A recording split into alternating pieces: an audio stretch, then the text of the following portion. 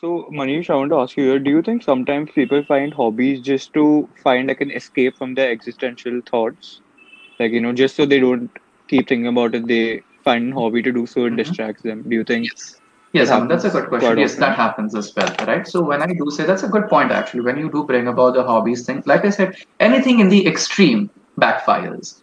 So if someone is using a hobby to distract themselves from dealing or working with certain existential concerns, now that might not be the best way of going about it. But if someone is, say, let me give an example here. Now, someone has had a death in their family, is dealing with death, is grieving. Death is an existential concern. Now, this individual is dealing with it, is dealing with that, is grieving. Now, this person can turn to art, right? Or can turn to movies as a form of coping and dealing with it, which is acceptable, which is all right, because there is no right way of grieving or dealing with death. But it is also at the same time important to be cognizant and mindful that, hey, I am using this mechanism to process my grief, and that is okay.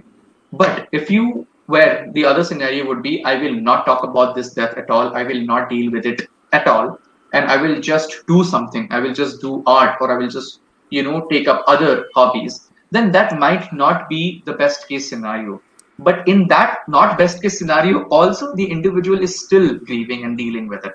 It's just a more complicated, nuanced way of dealing with it. So again, there is no one right way or wrong way. Again, anything on the extreme can backfire. So if someone is very consciously or subconsciously putting things under the carpet, doesn't want to work with their identity at all, or like their isolation at all, and is only using distractions, right? Then that can be a difficult aspect. And these distractions need not necessarily be art or hobbies.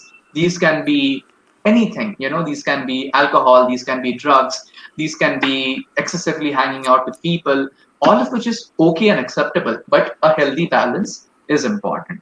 So, and also these are very nuanced ways. So there can be no one direct way that I can say that this person is distracting himself or herself or themselves by doing these things. They might actually be coping through it, and we just don't know it. They also don't know it. Then the role becomes to recognize that, is it coping, and if it is it healthy coping or is it unhealthy coping? So there needs to be dialogue there. There cannot be a general judgment that is passed that this person, say for example, has had a death in his life and is gaming through cope with it, right? Now, how extreme and to what extent differs. If this person is gaming and is also conversing with his friends about this death, then that's a healthy balance. But if he's only gaming, right, then and not talking about emotions at all, that kind of can become unhealthy. But if this person is gaming and is talking to his gaming circle in the lobby, right, about this death and about how he feels, that's also all right, because this is how he's coping, right? So we will have to take individual cases and then understand this like that. So there cannot be a general judgment that's being passed that too much excessive hobby is just distracting yourself, because that can just be your way of coping here, and that is okay. It's important that we understand here what is the nature and what is the relationship with the issue at hand. Okay, so I have a question. How would you Mhm. differentiate between things in our life that we pursue to give us meaning and hobbies that we take up to avoid existential thought? I will not be able to differentiate that, because that would be a very individual to individual Okay. experience. So, what might be a distraction for me might be a very meaningful experience for you. See, what happens is that we need not associate value judgment with distractions. Sometimes distractions work, sometimes they are okay.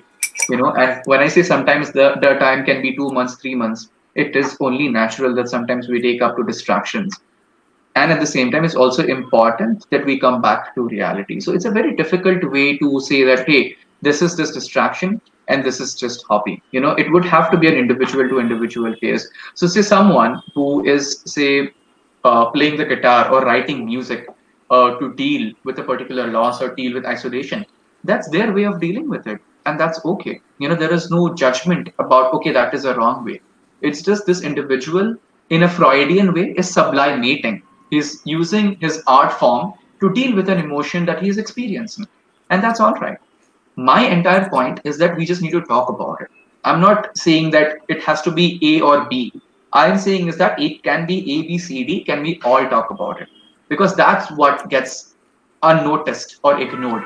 That we don't talk about the way we are dealing with these concerns. We don't talk about the nature of these concerns, because once we start talking about it, there can be a lot of cross pollination and learning from each other. There can be a universality of experiences, right? So that's the key here. It isn't about this is distraction, so it's bad. No, it's not that. There is no value judgment there. It's just, can we talk about how you are processing or you're working around a particular existential concern. So someone who is dealing with identity might take up art or painting as a way of dealing with this existential concern, and they find their identity as being a painter, and that's 100% all right, because that's who they are, that's what describes them. So but the catches, can we all then talk about, hey, I'm using my art to deal with the concern of existential sorry, to deal with the concern of identity. Just that acknowledgement, just that dialogue is where my intention lies, and not value judgments or changing things. No. So while I was growing up, I read about different kinds of philosophies, like absurdist Hmm. philosophy or hedonist philosophy, and I would often look to these to overcome my existential crisis. Hmm. What schools of philosophy would you recommend for teenagers out there with similar worries to deal with this in a healthy way? If you're asking an existentialist, I would definitely recommend existentialism. But just jokes apart, what's important is that what philosophy works for you. See, there isn't one particular philosophy that's the most ideal one, that's that you should follow. It's what stands, it's what makes you feel right, because that's the thing about philosophy. If hedonism works for you, please go ahead with it. If absurdism works for you, please go ahead with it. If existentialism works for you, please go ahead with it. The catch here is, because as an existentialist who believes in freedom and free will, I cannot tell you which philosophy to follow. My job or duty is to give you the vision or the lens of what existentialism looks like, and then trust you, the individual, the self, to make a choice and respect that choice. Because if I'm disrespecting your choice of, say, choosing hedonism, then I wouldn't be a true existentialist, because I'm, disrespecting your freedom. I can criticize your choice. I can have thoughts about your choices. But as an existentialist, it's important that I respect your choice and who you are. I can argue with you. I can provide you different, ways of looking at things, but never disrespect the choice that you are making, because it is you. And as an individual who believes in existentialism and existence, I need to trust you and your inherent ability to do good for yourself. And that good for yourself can represent hedonism for you, can represent existentialism for you, can represent absurdism for you. What I wouldn't, if anything, recommend, as a psychologist, would be nihilism, because that's where existentialism and nihilism are culture and counterculture to each other. They don't really go well with each other. So, anything that works for you, because a philosophy also is an anchoring point. It's also what gives you meaning.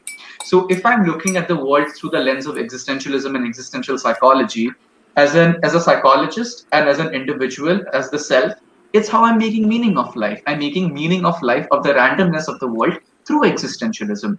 So as an existentialist, I understand that that world is meaningless. It is very random, and at the same time, I have the free will to make my own meaning. And that's exactly how I make meaning of my life.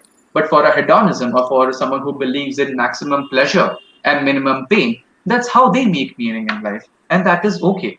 Now, there can be consequences of both believing in existentialism and believing in hedonism. These consequences sometimes might not be very fruitful. Say, it might be, believing in existentialism can be a very isolating experience. It requires a lot of hard work and a lot of consistent dedication to accept the randomness of the world in a capitalist society, right? For a hedonist, then, right, later on in life, certain existential concerns might, affect them, and it might be difficult for them to deal with it.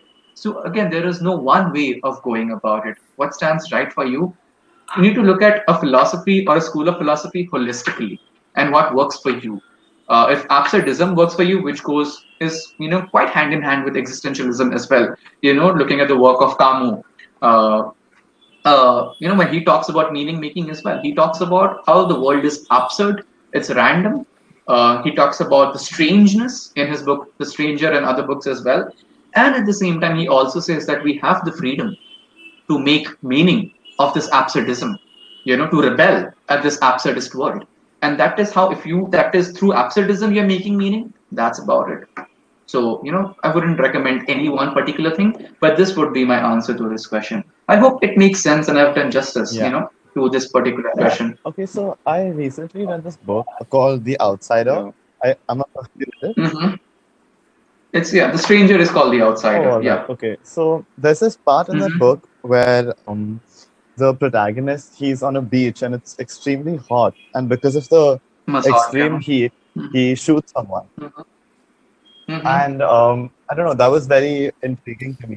So I want to hear your Hmm. opinions about that because if, Hmm. yeah, Sure, sure, sure. Yeah, so Camus is one of my favorite authors, one of my favorite philosophers. He talks in The Stranger.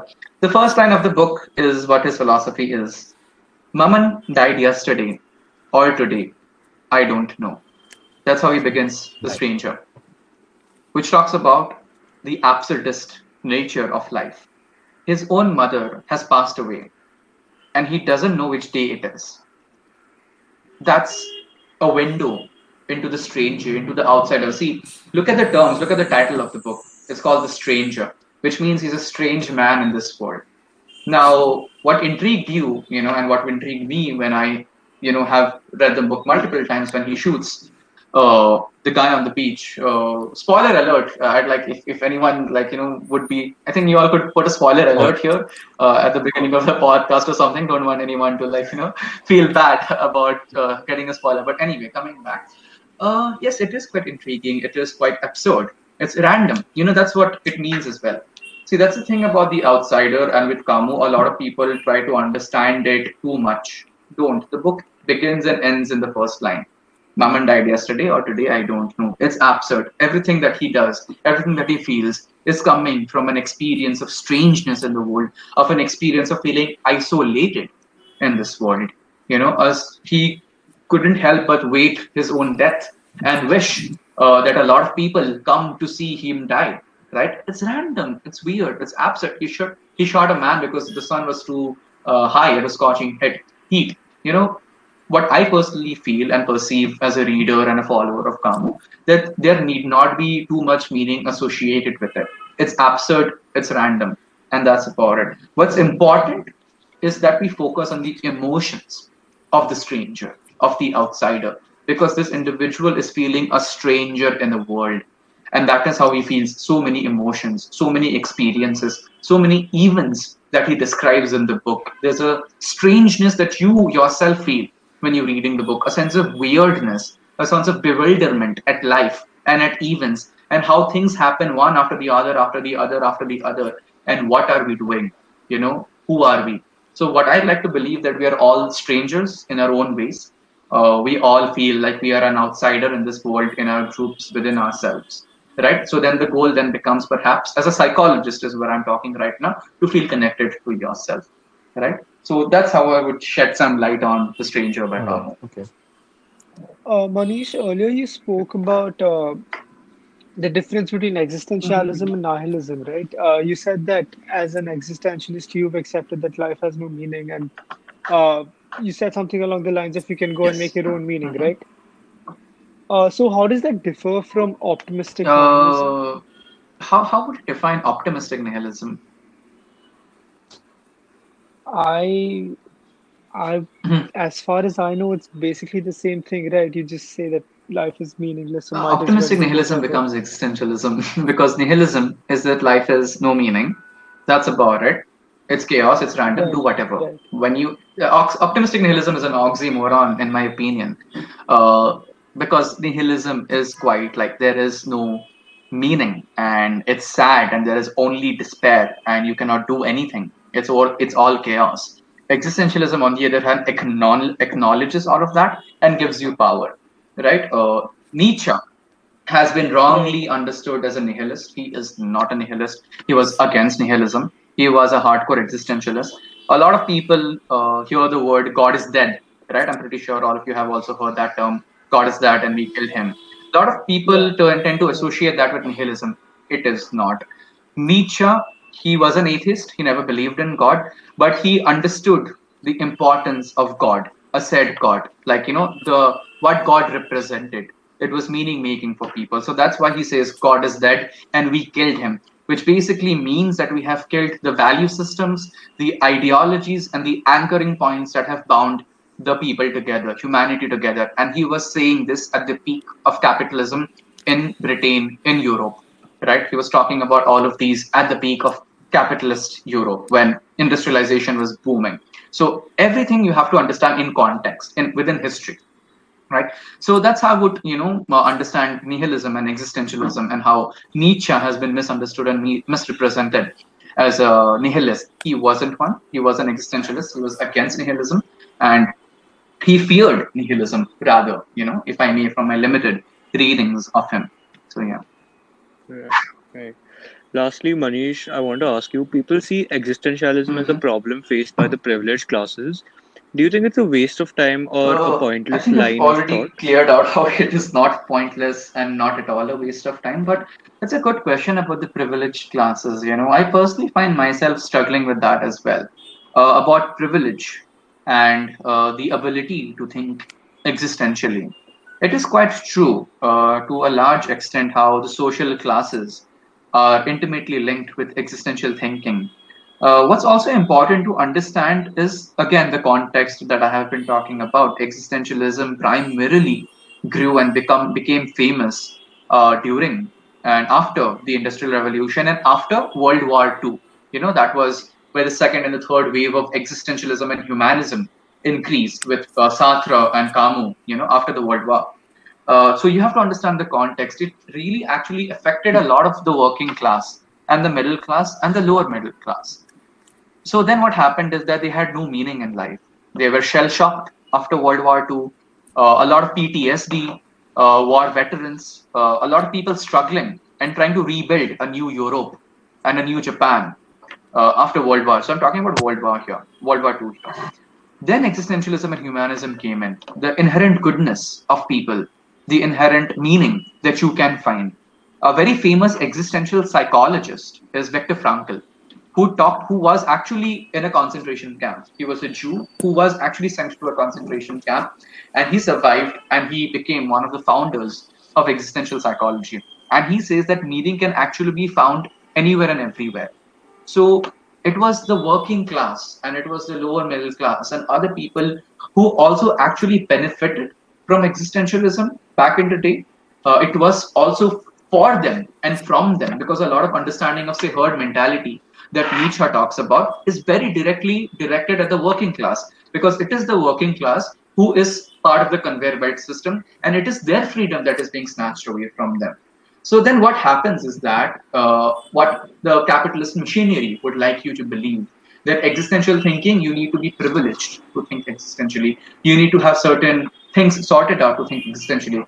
While I do agree with that partially, yes, certain basic needs, just looking at Maslow's hierarchy, needs to be fulfilled before, say, someone can think about freedom or isolation. But don't we all think that someone who is poor and belongs to the lower strata of the society, be it class, caste class, or gender, or sexual orientation, also experience existential isolation, also experience meaninglessness, also experience lack of freedom? What we tend to associate is a sense of pity towards people who are underprivileged. Is it not possible that they actually have more meaning in life? Yes, they are. That is not to romanticize their condition at all. That is not my intention here at all. But is it not our duty to just be open to the possibility that those who are underprivileged can also find certain meaning in life, and their life is not just about their lack of privilege. There can be other things to their life as well. The lack of privilege is a very core aspect of their life. I have no right of denying that. But can we also look at their life more holistically, more beyond that as well, and in everyday interactions? Because that's exactly where the catch happens. It's a cycle. We like to think that meaning can only be achieved like a Superman. You have to have a rich car, a rich house, a good family, a good career, and that's when you can achieve meaning, because that's what we tend to associate meaning in life with. That's when we tend to associate lack of isolation or more freedom with richness, money means more freedom. While that sadly holds true in a capitalist society, it is also not the complete reality or the complete truth, because someone might actually also feel free in other situations as well. So it's a cycle, it's an illusion that's being created. So imagine a society where people are actually talking about these existential concerns. It can be the rich class, it can be the upper class, the middle class, and the lower classes of the society.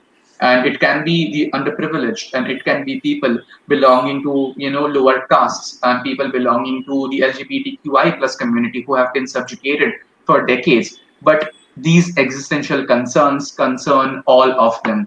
The nature, the intensity, and the way they experience it differs from class to class, but they all experience it.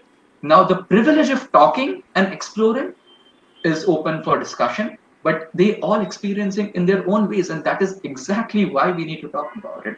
That's exactly why there is so much less meaning amongst so many of us, and that's why we find meaning in extremist forms of political government or social movements, because it's what anchors us. A particular ideology anchors us, and the thought that this ideology will be taken away from us instills fear within us, and that is why we start hating on other ideologies, other political ideologies. I just gave this example to show you how meaning is present everywhere, isolation is present everywhere. The nature, again, I'm repeating myself, the nature, the intensity, and the way they experience it differs, and we still do need to talk about it. We need to hear how a lower caste individual is experiencing lack of freedom, is experiencing a lack of meaning, and is struggling with their identity. Identity, not just politically or culturally, but existentially as well. When we talk about freedom, it's not just about political freedom, because what is political freedom? We also, how can we talk about political freedom without talking about existential freedom, without talking about free will? Who are we trying to free? And from what are we trying to free someone?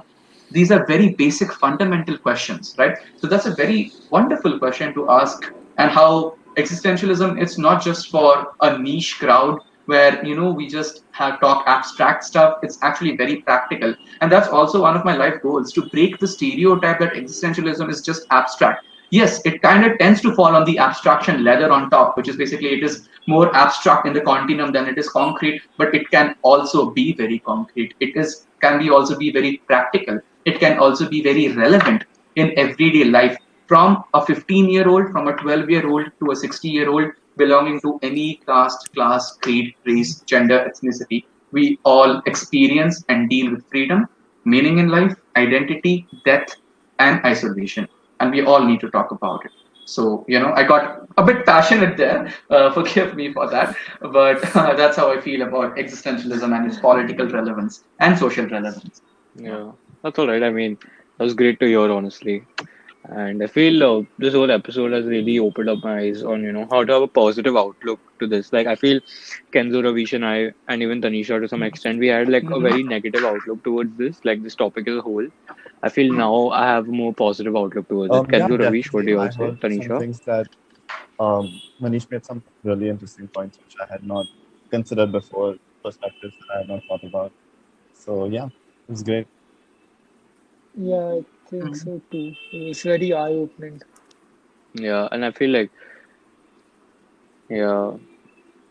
I feel like we needed to hear these things, because like we are Mhm. going to university and like you said, when we're 14, 15, we're in that stage of finding ourselves, as individuals. And I feel we really need to hear this, that existential thinking does make sense. It is good because I feel we kind of thought that, that we are like the odd ones out and or so I just I felt like I'm I pretty mean, sure so did I Ravish. Ravish, didn't didn't you think think so as that well? this Like was we're a just like good thing for the only sure, ones. Mhm. Mhm. because it Yeah, that's it Yeah, did Mhm. yeah, like same. sometimes it did lead to So. negative thoughts, I think, for all of us. So I didn't think that this would be a good thing, but I guess we just need to learn how to manage it rather than ignore it. Yeah, what Manish said about, it being a skill that you have to develop. I really like Yeah. that because I feel like over the years I've gone from, being really anxious and panicky when it came to these thoughts to dealing with them in a more healthy manner. But that happened, without me realizing that it was happening. So to hear and put it into concrete words, and I just realized that okay, this is a thing. You know what I mean? Yeah. Hmm. See, that's the thing. Yeah, that's what I was also saying. Don't attach, try not to Yeah. attach value judgments to your thoughts. They are your thoughts, and they're coming on up and about because you're a thinking being, and it's okay to have these thoughts. What happens is that the emotions that we feel after these thoughts are not so comfortable. So then your focus is not to attach value judgment to your thoughts, because by doing that you're attaching value judgments to yourself, right? But the focus should be to explore your emotions that are coming about because of these thoughts. And that's how there's a healthy balance between thinking and feeling, right? I feel very helpful episode, you know.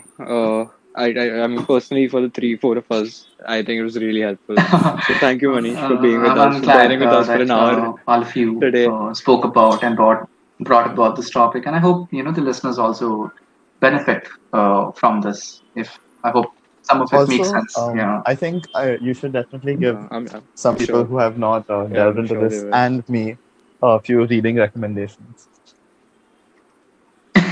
Oh, all right.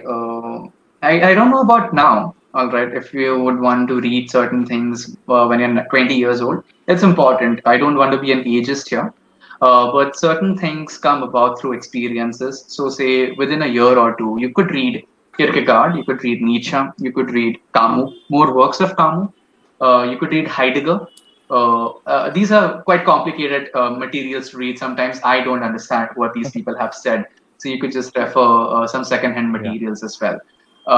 But read these things with an open mind. And what's important in the area of existentialism is that it's not all about thinking existentially, but it's also about feeling existentially. Your life experiences are just as important as your thoughts, because your thoughts are coming by virtue of your life experiences, by virtue of being in a particular age, by virtue of being in a particular life transition, right? So they are not mutually exclusive of each other. They're quite interconnected.